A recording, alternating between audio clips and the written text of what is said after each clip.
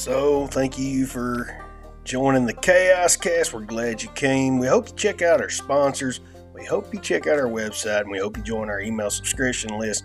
And we hope you leave a good review and hit that follow button, hit that like button, hit that subscribe button, hit the notification bell. And thank you for helping us with the show. Thank you for listening. Y'all have a good one.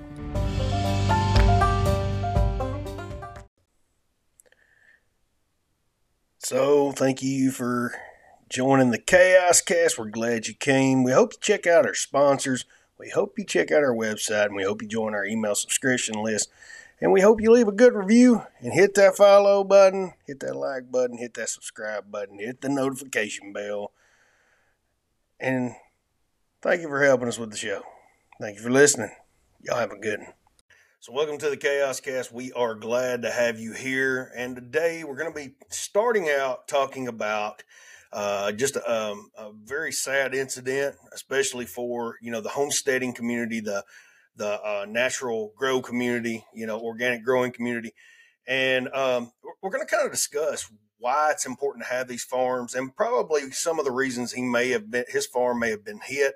Now, it's when you're a prepper, you can't just think about the food. You have to be thinking ahead about when the food runs out. That's kind of part of it. And I'm more of a preparedness enthusiast than just a doomsday prepper. I'm more or less trying to be prepared for, economic instability, rapid inflation, country, society collapsing, the country destabilizing as far as government goes, because it has happened through the years, and we have to be mindful of that being an event. So I want to show you real briefly just this one news story, and we're going to pull it up and we're going to share it. There we go. And so you have this Oklahoma farm that was devastated. They're not sure if they can get back on their feet to feed customers. Now, one of the things that is happening that's great is the community is coming around and buying what they do have left. But Russick Farms believes they were targeted and that some sort of plant poison was sprayed on their produce, killing nearly everything. The plants were left curled up with withered leaves, and most of the produce was days away from being in the hands of customers. They go on to say, we've got 1,700 tomato plants this year, hundreds of squash and zucchini, cucumbers, eggplants, you name it, we grow it here, and just about all of it has taken a hit, said Michael Russick, the owner of the farm. So that's what his job is full-time, is to grow organic food. Now, a lot of you, if you're like me and my family, you are focusing on, buying more naturally sourced, organically grown food. And some of it is, top grade organic food if you get it from the right people in the right places. Some of it is commercialized organic food, and that's a whole nother podcast for a whole nother time. But, these farms are important, but they are putting a press now up on the industry to the point the industry is trying to commercialize organic growing, which is good in some ways if it brings about the change that's needed. But, all in all, this is a part of a bigger problem. The corporations have controlled a lot of things. And I'm not going to say corporations are always a bad thing, but when they're running things like they are now, that's not always the best of things. Now, this mode of corporate farming has caused a lot of problems in our world. It's caused a lot of soil erosion, the mass tilling of the soil, the chemical fertilizers. Those things are different issues that are causing, problems in our community. And it's unseen problems because you don't face it you don't face it every day in your face. You don't even know this is happening so much sometimes because we go to the grocery store to get our food. We don't realize what's happening, how that food gets there, to the point you have people that are animal rights activists that go to the store and buy chicken and beef because they source their killing out to other places. But yeah, we've seen this big push to go towards the crichton proteins, the crickets. Now, right now, Nevada, there's a city in Nevada right now that's dealing with a Mormon cricket infestation that's basically took over the whole town.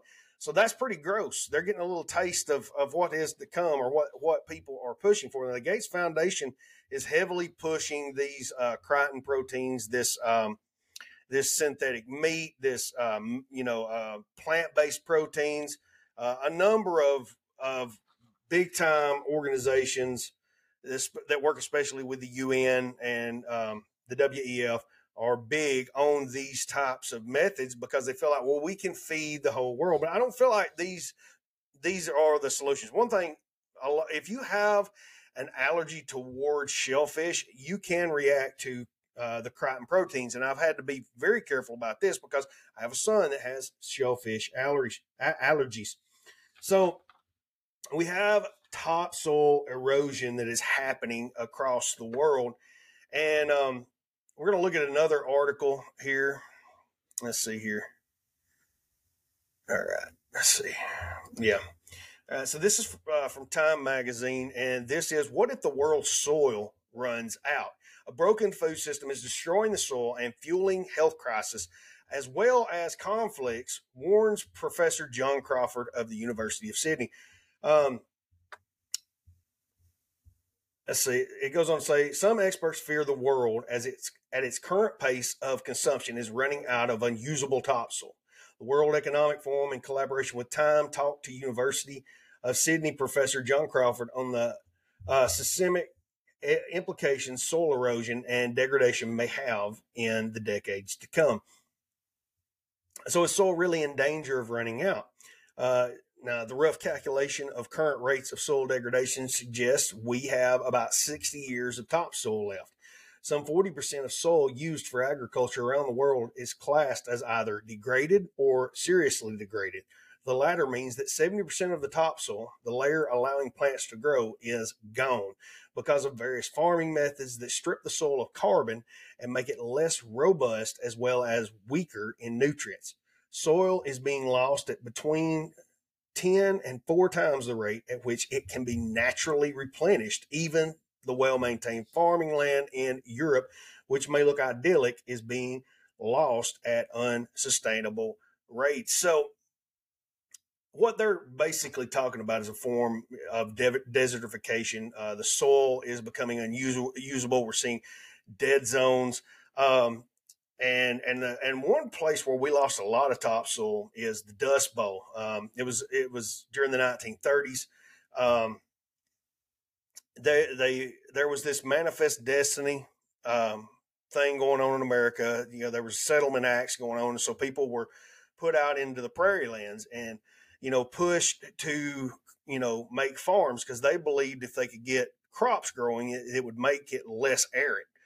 But what actually happened is that soil, there was a certain process, and we'll talk about that later, that created those grasslands and kept those grasslands, working as a specific type of grassland ecosystem. And when they began to till the soil and exposed it to the sun, it began to kill, microbiology that had been going for years.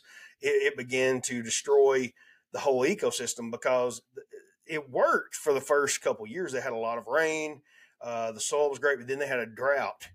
And the ensuing drought began to pick up that fine powdery dirt that was created from all the tilling and the over, I guess you'd say, the foundering of the land. They had just continually grown on this land. And you had a lot of farmers that were first-time farmers, inexperienced farmers that went out here and they contributed to this. And this is one of the greatest man-made natural disasters that America ever experienced. And we lost a lot of hybridized seed. We lost a lot of hybridized seed. We lost a lot of heirloom seed, family seed that was passed on from family to family. And that's where the hybridized seeds were brought into the picture. You had one of the things when I was looking into this when it was invented, and I already knew, but said, they were invented all the way back in the 1700s, I believe, maybe the 15 or 1600s. 1717 is where the first notable account of this is, but it was mainly in the 1930s during the Depression. A lot of that was because of all the seed that people lost, and they would just pick up and leave and quit farming. Because it wasn't just the inexperienced farmers that it affected all of the farmers that were there, and it's caused just a natural devastation, and that caused what we call desertification. And so desertification is a type of land degradation in dry lands, like the grasslands were, the arid land, in which biological productivity is lost due to natural process or induced by human activity, whereby fertile areas become arid. It is the spread of arid areas caused by a variety of factors such as climate change and overexploitation of the soil as a result of human activity. Throughout geological history, the development of deserts has occurred naturally in recent times. The potential influences of human activity, improper land management, and deforestation and climate change, which I believe climate change is more or less because of this man-made activity more than it is, releasing too much carbon into the carbon dioxide into the air, carbon dioxide in there, whatever. I said the wrong thing. But it goes on to talk about this desertification process, and it gives us a map here. The desertification vulnerability. Notice all this is the cold areas that you really don't have to worry about all that, which that right there is very surprising that it's that cold. But yeah, the very high areas are red. And so you see this in Middle America where a lot of the Dust Bowl took place. The moderate, high, and very high areas are all in the middle part of America, all the way down in Mexico. And then you kind of start seeing the humid, not vulnerable, that can't be, you couldn't hardly do anything to it to stop it, down in South America, the Amazon rainforest. I think this encompasses most of the Amazon rainforest in different areas, but South America is good. Europe is very good in a lot of areas. Africa is good right here in the middle. And then you see Asia, China, North South Korea, that they're pretty good. A little strip up through here. Most of your Polynesian islands here. And then you got a small little part of Africa, Australia here. I think you got Tasmania, and then I think that is Lord help. I remember if I wasn't trying to, but New Zealand, I believe it is. So they're good. They're good to go. But these areas are around the Sahara. We're seeing all this desertification of farmland down in South Africa in certain areas.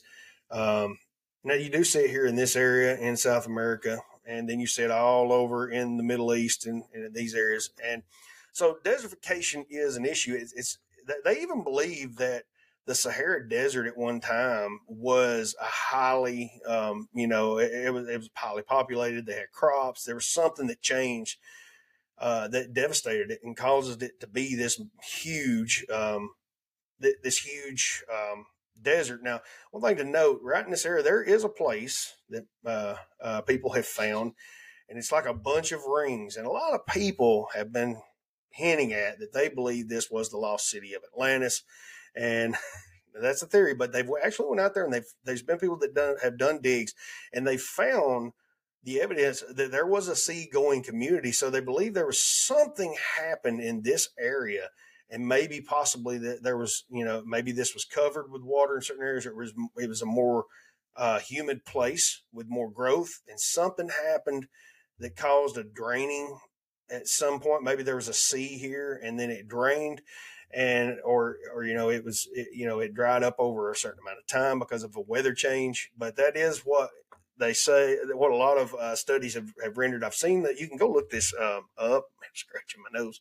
You can go and look this up online about this place.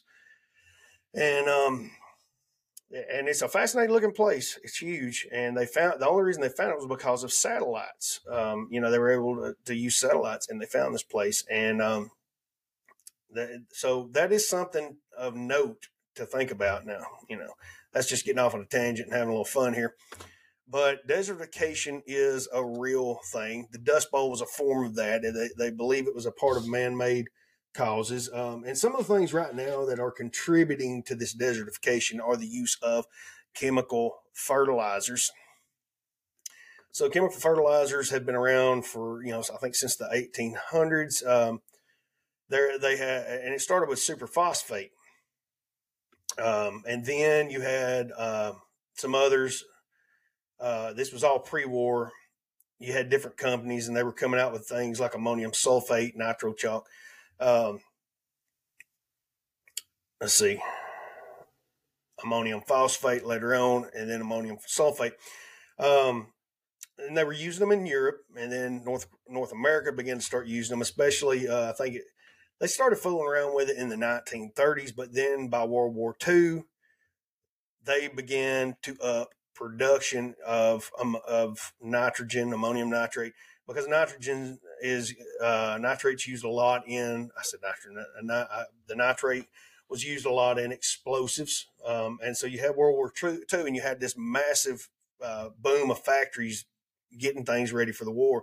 So when they got done, they had all these factories producing basically fertilizer, and so they started marketing chemical fertilizers for crops instead of the manure that people for eons had used. So these chemical fertilizers, they didn't realize when they were inventing them what they were going to do to the soil. Now, this is, again, it says with the start of World War II, there was a tremendous increase in nitrogen production, mainly because nitrogen is a principal ingredient in explosives. The government constructed 10 new plants to produce ammonia for munitions when the World War II began, all located in the interior of the country. Most were located near natural gas pipelines, so they could use the gas as raw material for nitrogen production. By the end of the war, the plants were producing 730,000 tons of ammonia each year and had capacity to produce 1.6 million tons. So after World War II, the need to manufacture war munitions was replaced with the need to restore food supplies in Europe and the United States. So they'd already come up with a lot of hybridized seeds, and this was mainly utilized around the hybridized seeds were basically introduced to help reinvigorate the seeds in around the 1930s because of all the loss during the Dust Bowl. And then World War II comes along. You got the perfect storm. You got hybridized seeds that highly react to nitrogen.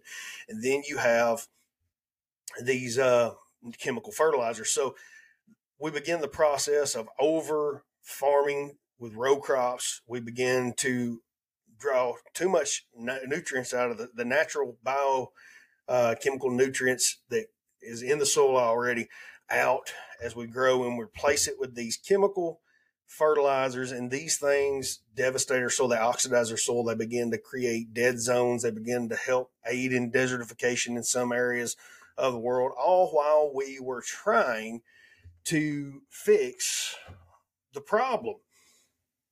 And there's been some crazy things that have happened because of these problems that we've had. And Alan Savory, now I watched a TED Talk of his a number of years ago, and Alan Savory has some very good points to make, but he tells the story of kind of what got him into holistic management. So I'm going to start on 54 seconds in. Of our rising population, rising towards 10 billion people. Let's go back.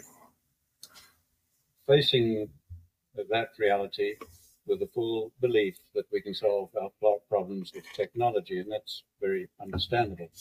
Now, this perfect storm that we are facing is the result of our rising population, rising towards 10 billion people, land that is turning to desert, and of course, climate change. I believe the deserts. Land turning to deserts, what's causing the climate change for real. We will only solve the problem of replacing fossil fuels with technology. But fossil fuels, carbon, coal, and gas, are by no means the only thing that is causing climate change. So I'm going to pause it there and move ahead. 126. Maybe on it right now. Okay, we're already there. Is a fancy word for land that is turning to desert. And this happens only when we create too much bare ground. There's no other cause. And I intend to focus on most of the world's land that is. And see, this is what happened in the Dust Bowl era. And it's what's happening around the world. I have for you a very simple message that offers more hope than you can imagine. We have environments where humidity is guaranteed throughout the year. On those, it is almost impossible to create vast areas of bare ground, no matter what you do. Nature covers it up so quickly. And we have environments where we have months of humidity followed by months of dryness. Now, he's real monotone, but he brings out interesting things. Fortunately, with space technology now, we can look at it from space. And when we do, again, you're seeing the same things we've seen on that map. Fairly well. Generally, what you see. Some of this is natural. Desertifying, and what you see in brown is. And these are by far the greatest areas of the Earth. About 2/3, I would guess, of the world is desertifying. I took this picture in the Tihama Desert while 25 millimeters, that's an inch of rain, was falling. Think of it in terms of drums of water, each containing 200 liters. Over 1,000 drums of water fell on every hectare of that land that day. The next day, the land looked like this. Where had that water gone? Some of it ran off as flooding, but most of the water that soaked into the soil simply evaporated out again, exactly as it does in your garden if you leave the soil uncovered. Now, because the fate of water and... Now, say this makes perfect sense. Now, there's a lot of different things to think about here. There are people that plant cover crops to keep the sun off the ground, to help keep the soil moist. I utilize hay and wood chips and different things to cover ground to help keep the weeds from growing first off, but to help keep the soil moist. And what he goes into here in a second, we're going to go to 856 because I don't want to get no copyrights for playing too much of his video. I can do responses legally, from what I understand. I hope I can find it. All right. Anyway, what we had failed to understand was that these seasonal humidity environments of the world, the soil and the vegetation developed with very large numbers of grazing animals. And that these grazing animals developed with ferocious pack hunting predators. Now, the main defense against pack hunting predators is... He kind of explains his whole point here. The larger the herd, the safer the individuals. Now, large herds dung and urinate all over their own food, and they have to keep moving. And it was that movement that prevented the overgrazing of plants, while the periodic trampling ensured good cover of the soil, as we see where a herd has passed. This picture is a typical seasonal grassland. It has just come through 4 months of rain, and it's now going into 8 months of dry season. And watch the change as it goes into this long dry season. Now, all of that grass you see above ground has to decay biologically before the next growing season. And if it doesn't, the grassland and the soil begin to die. Now, if it does not decay biologically, it shifts to oxidation, which is a very slow process, and this smothers and kills grasses, leading to a shift to woody vegetation and bare soil. Climate change. We cannot burn it without causing desertification and climate change. What are we going to do? He gives you a good idea of what to do here. The ancient Egyptians understood that they could use sound. Skip that ad. There is only one option. There's only one option. I repeat to you, only one option left to climatologists and scientists, and that is to do the unthinkable and to use livestock, bunched and moving, as a proxy for former herds and predators and mimic nature. So at one part, I believe we've done past it. He talks about one of the sad things he had to do because of this false knowledge that they had, that more animals, the more desertification. So that really makes no sense, because you had massive amounts of animals that were left unchecked, mainly only by animal predators in some areas of the world, and they done great. I mean, the herds of bison were huge in America, and that's, according to what he's saying, that was what caused that very delicate, balanced ecosystem of the grasslands in this arid part of the world. Also, it's what caused it in Africa and certain other areas. These massive herds stomping the grass down, taking a dump, getting chased, having to move. And because they couldn't eat what they stomped down and pooped on anymore. And if you don't believe that, you could have took a look at our goats plenty of times. They wouldn't eat the hay that they pulled out and stomped down anymore. But anyways, they would move, and that would basically fertilize and cover that soil and allow it to keep moisture. But he's come up with a solution. Now you see these animal rights activists that don't like homesteaders. You see people like Justin Rhodes and different ones that have they have local law enforcement called, and they file false allegations against these homesteaders on YouTube a lot of times. And to the point, Justin Rhodes has developed a great, and if you don't know who he is, look him up on YouTube. He's got a lot of great homesteading content. That's what he does, for a living now, and he grows all his own food. But anyways, he has a great relationship with the police because of these animal rights activists that don't want him to, to farm in a sustainable way, because he's butchering his own animals instead of hiring it out to mass processing centers. Okay. Which most of the world of America is doing right now. And even some animal rights activists that still eat meat. And then there is the animal exploitation just to grow crops. So we don't even going to get into that, but the solution he's given is what they're fighting against us in America. The problem that we have is the corporations, and the corporations are trying anything and everything to please these people that they think are going to boycott them, these rights activist groups.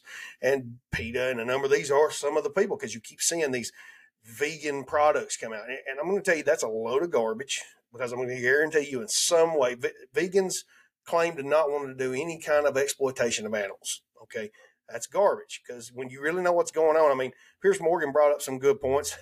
They brought up some good points on Yellowstone, if you ever watched that, about the planning process and the animals that die in that process.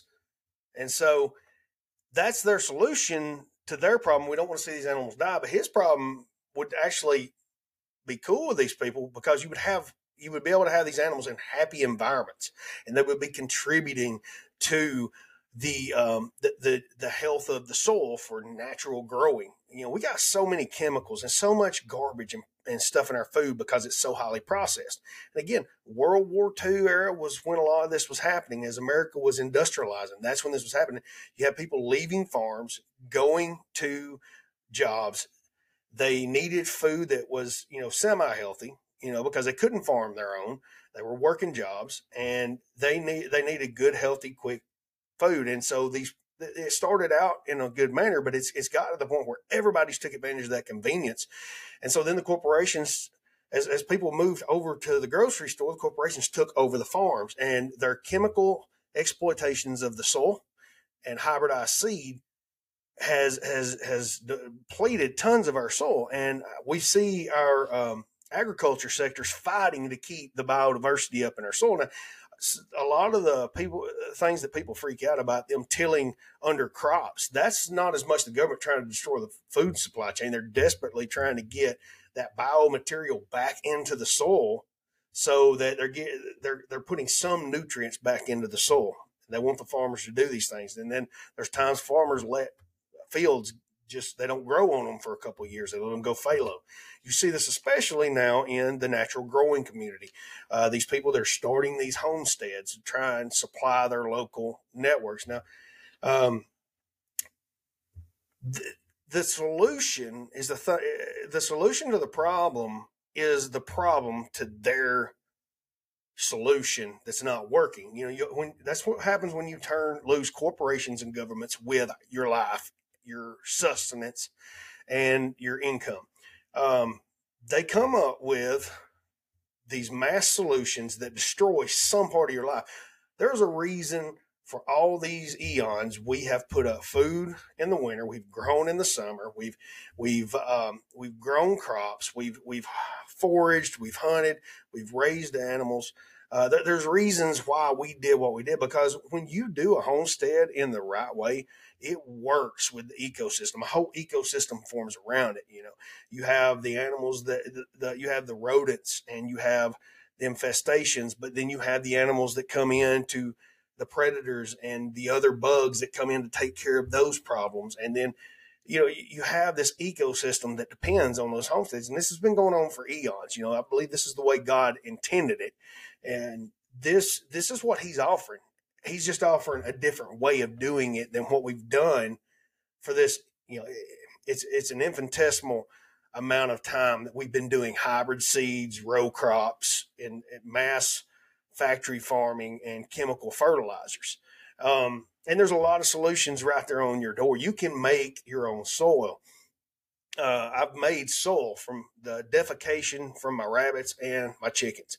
And the one clue that I have that's really good soil is that the worms like it. And so I have made a raised bed out of this soil, and I've been making this soil for a while. Been a lot in it.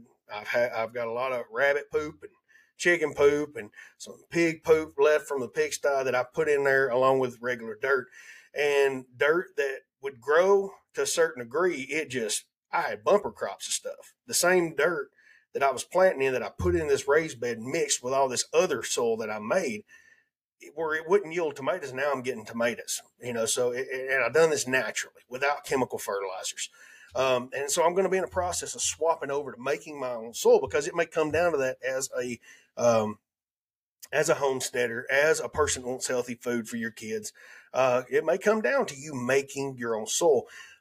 But, he goes into all this about how he killed so many thousands of elephants off of these reserves so that the land would have enough animals, but yet, so it'd have enough food for a certain amount of animals, but yet it continued to desertify. And he's seen the same thing in America happening. And that was after the buffalo were killed off, the massive herds of buffalo.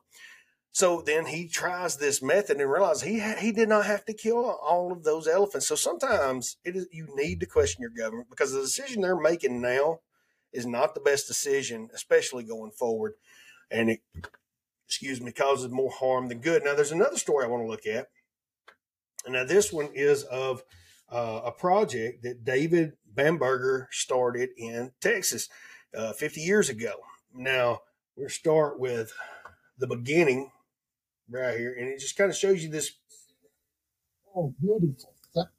It starts with this pristine area of what used to be desert, scrubland. 50 years ago, you couldn't hardly walk through this place. It was long. You look at how lush of an oasis this is in arid country. Nobody.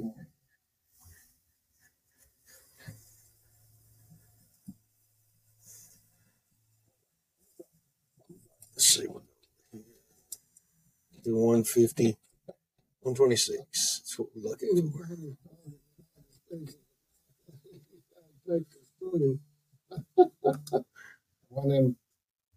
Your bug spray should take out bugs. My gosh. Trying to do a podcast here. Y'all putting on these dad blame commercials. But anyways, it's going to show where he worked for Church's Chicken. And he ended up deciding to invest in this property. Man alive. Try to do it. I might have to edit this out. But anyways. I teamed up with a young man, Bill Church, and it was Church's Fried Chicken. And we built that company up to over 1,600 stores, and we sold it. And with that capital, I was able to come here and begin my work on Selah. So again, this was desert. I believe he shows. The objective was to take the worst piece of land they could possibly find in the hill country of Texas and begin a process of restoration that would change it back to be one of the best, and that has happened right here. By habitat restoration, by working with Mother Nature instead of against her. And that's what we're all about. 46 years ago. So he shows what he used to get it to this point. 7 water wells. We're over here to 418. 500 foot deep. Not a one produced any water. The top 125 foot of these hills looks like this. So this is the rock he started with. Limestone. He had to get water into those reservoirs.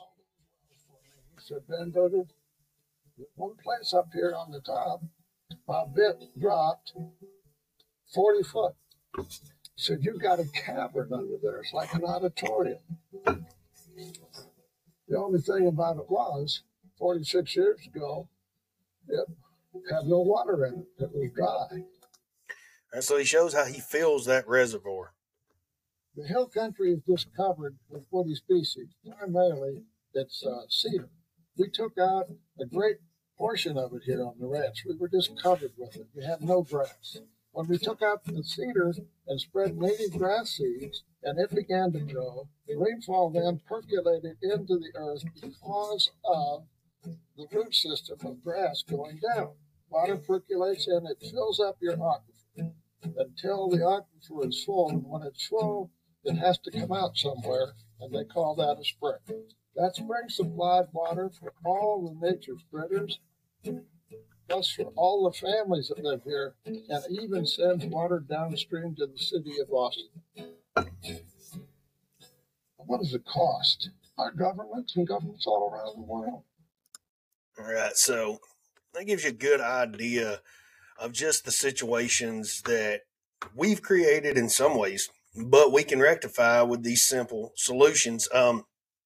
This guy goes on to talk about how within 2 years they seen their first spring. Then I think another 2 or 3 years they started seeing more. Like they had a water table there. Then they had ponds. Water began to fill.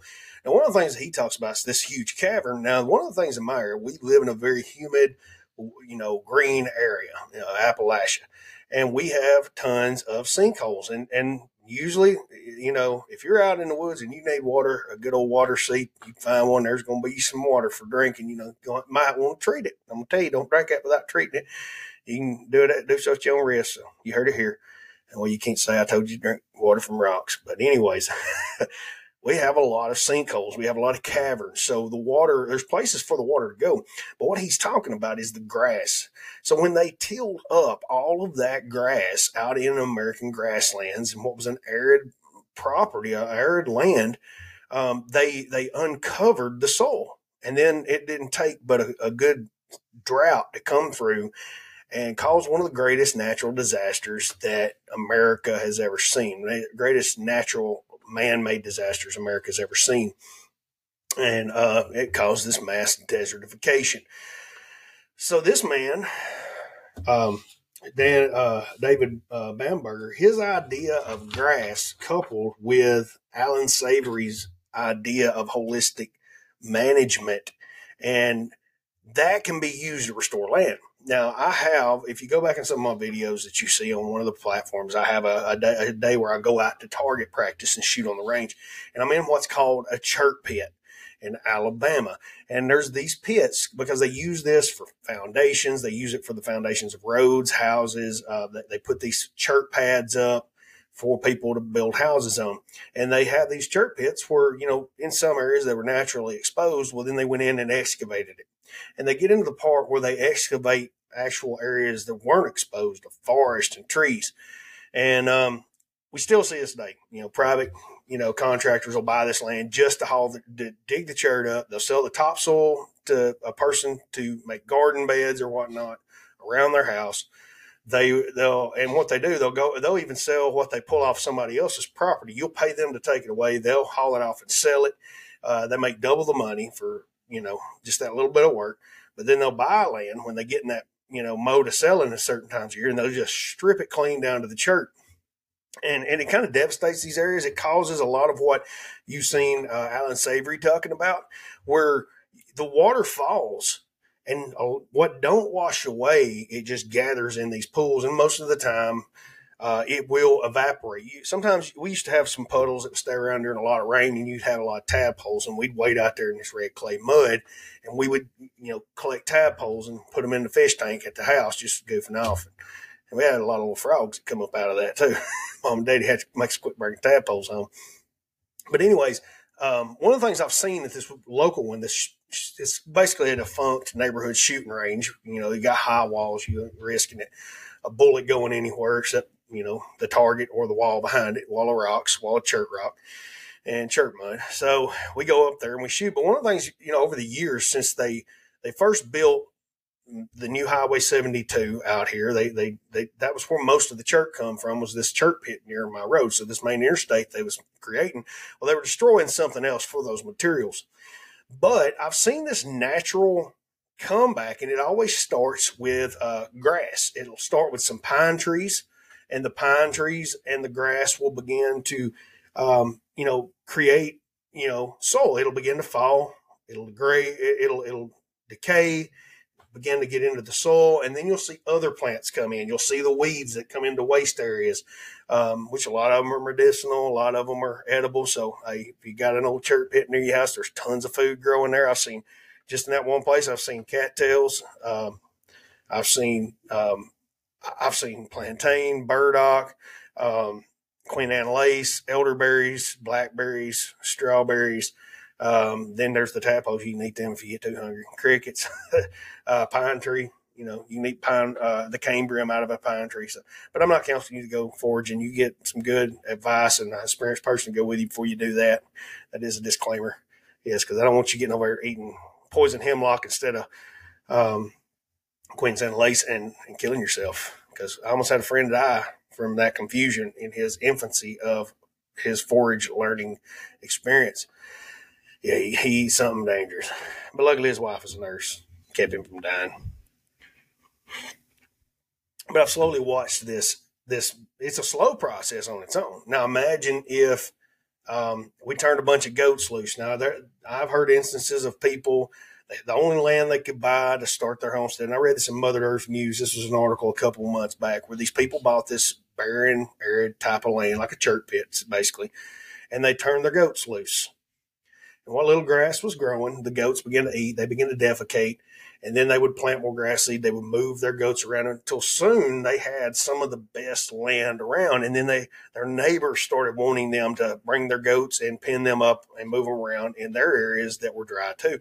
And so they created this lush farmland. Now, when you look at Joel Salatin, this guy who has started this, he didn't really start it, but he's kind of one of the big progenitors of the current movement. He started, with Pasture Poultry book that I read. And, he talked about moving the chickens around, moving the pigs around, moving the cattle around. And he started with this land it was basically just a dusty piece of land. And before you know it, it's one of the best prime pieces of land that there is, because of how he has moved the animals around and kept the land fertile with the defecation and biomatter from the animals. You see the same thing in The Biggest Little Farm movie documentary of this couple that created a similar holistic farming method in California. They took some arid, just beat down land, and they turned it into an oasis. And these cover crops they planted, the soil that they had created with the defecation from their animals, and their worm factory that they built to capture worm castings. And they would basically create this worm crap juice they'd spray on it in the beginning. But basically they created this oasis, and where other farms were having topsoil washed away, losing crops, their ground absorbed that water, and it flourished in the drier times.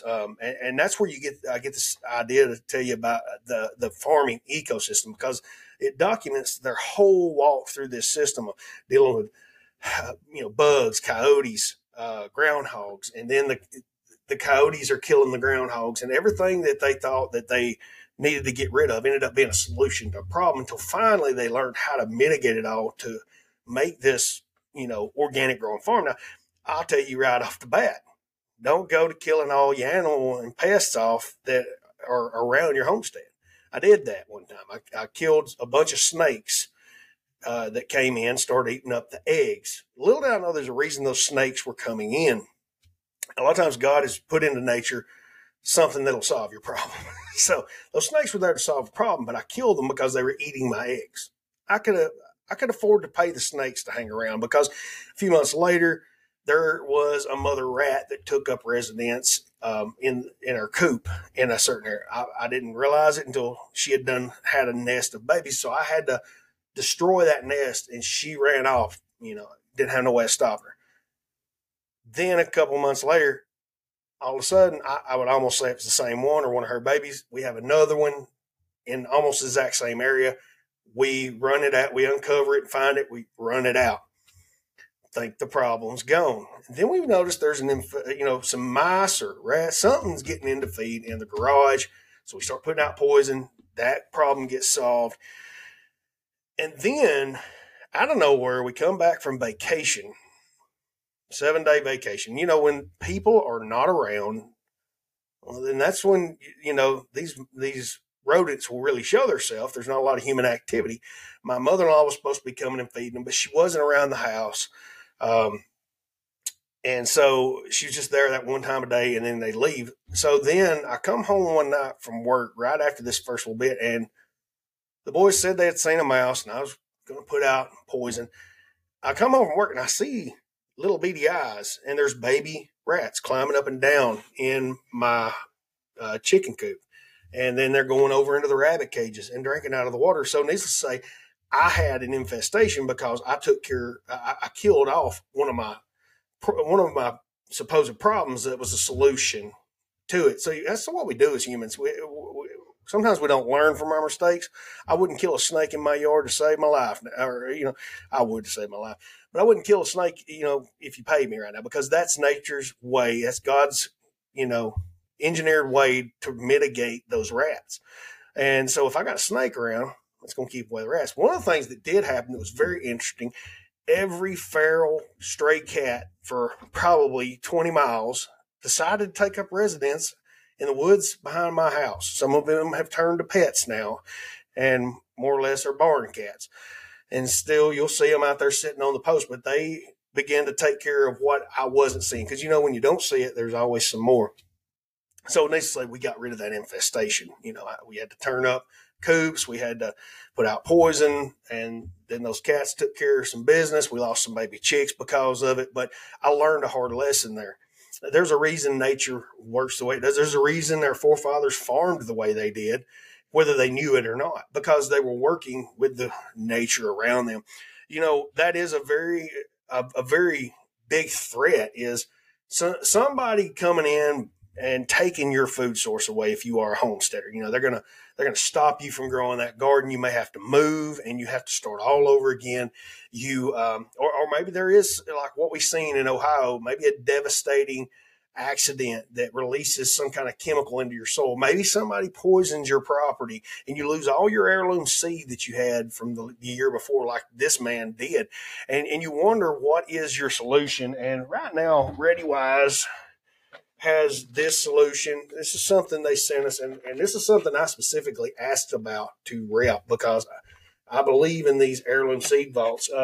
This is Wise Company, formerly Wise Company. It's ReadyWise now, but it is the seed vault. There's 39 varieties of heirloom seeds, 450 of these seeds, and then there's 10-year shelf life. This is made in America.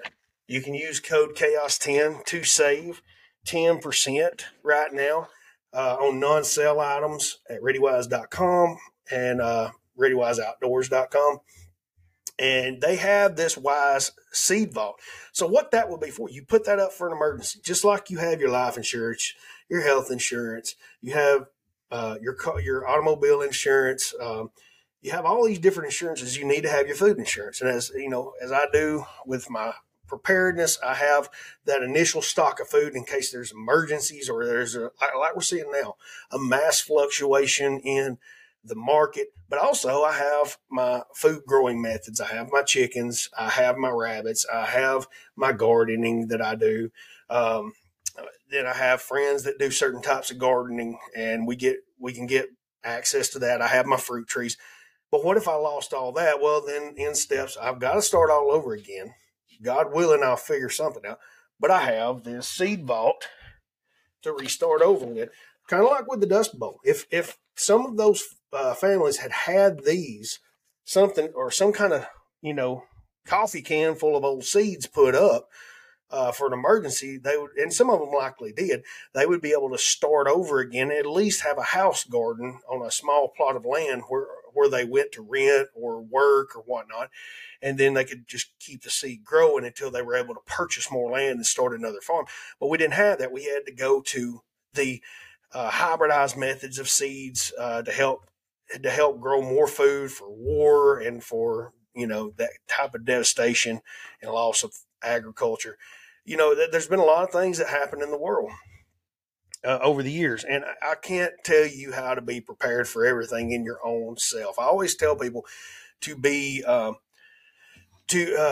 to be prepared but never scared. Always prepared but never scared, but it doesn't involve any preparation. Now, you can get your seed vault, and that's great, and that give you some level of preparation here in this life. And I believe the Lord wants us to do our little part for what we're doing here on earth. But when all else fails, Jesus Christ is my greatest preparation.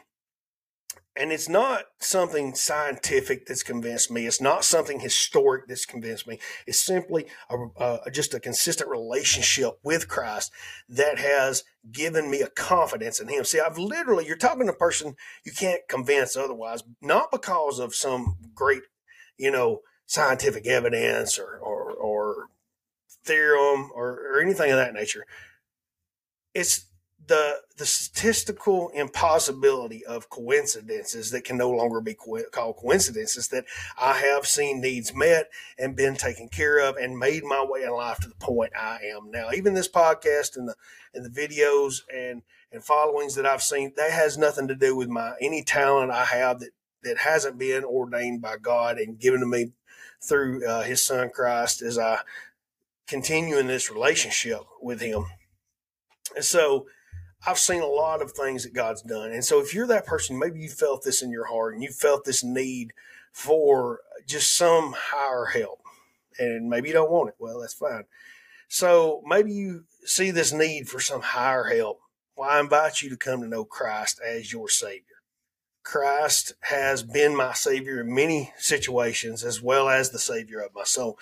And in these times, sometimes it helps to have somebody to lean on. So I'm going to say a prayer with you. I'm going to pray over you, and I'm going to pray that if you want to come to know Christ, that you begin to come to know him as your personal Savior. Dear Heavenly Father, I pray that you touch those that are under the sound of my voice, whether they're watching this on a YouTube or Facebook video, or they're listening to it on the podcast or watching the podcast. I pray, Heavenly Father, that you just work in their lives and help them to confess their sins to you, their inability to do this on their own, and their need for you in their life, Lord, so that they can be saved and that they can have your help through the troubles that they face, Lord. In Jesus' name we pray, and they all said, amen. I hope that finds you today, that message finds you today in the right time and right period, and that God brings that to just to light in your life, that you have help in these troubled times. So we thank you for coming and joining us for the Chaos Cast. Y'all have a good one. We'll see y'all later.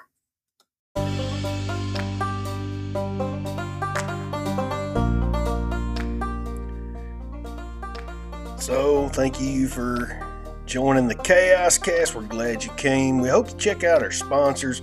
We hope you check out our website, and we hope you join our email subscription list. And we hope you leave a good review and hit that follow button, hit that like button, hit that subscribe button, hit the notification bell. And thank you for helping us with the show. Thank you for listening. Y'all have a good one.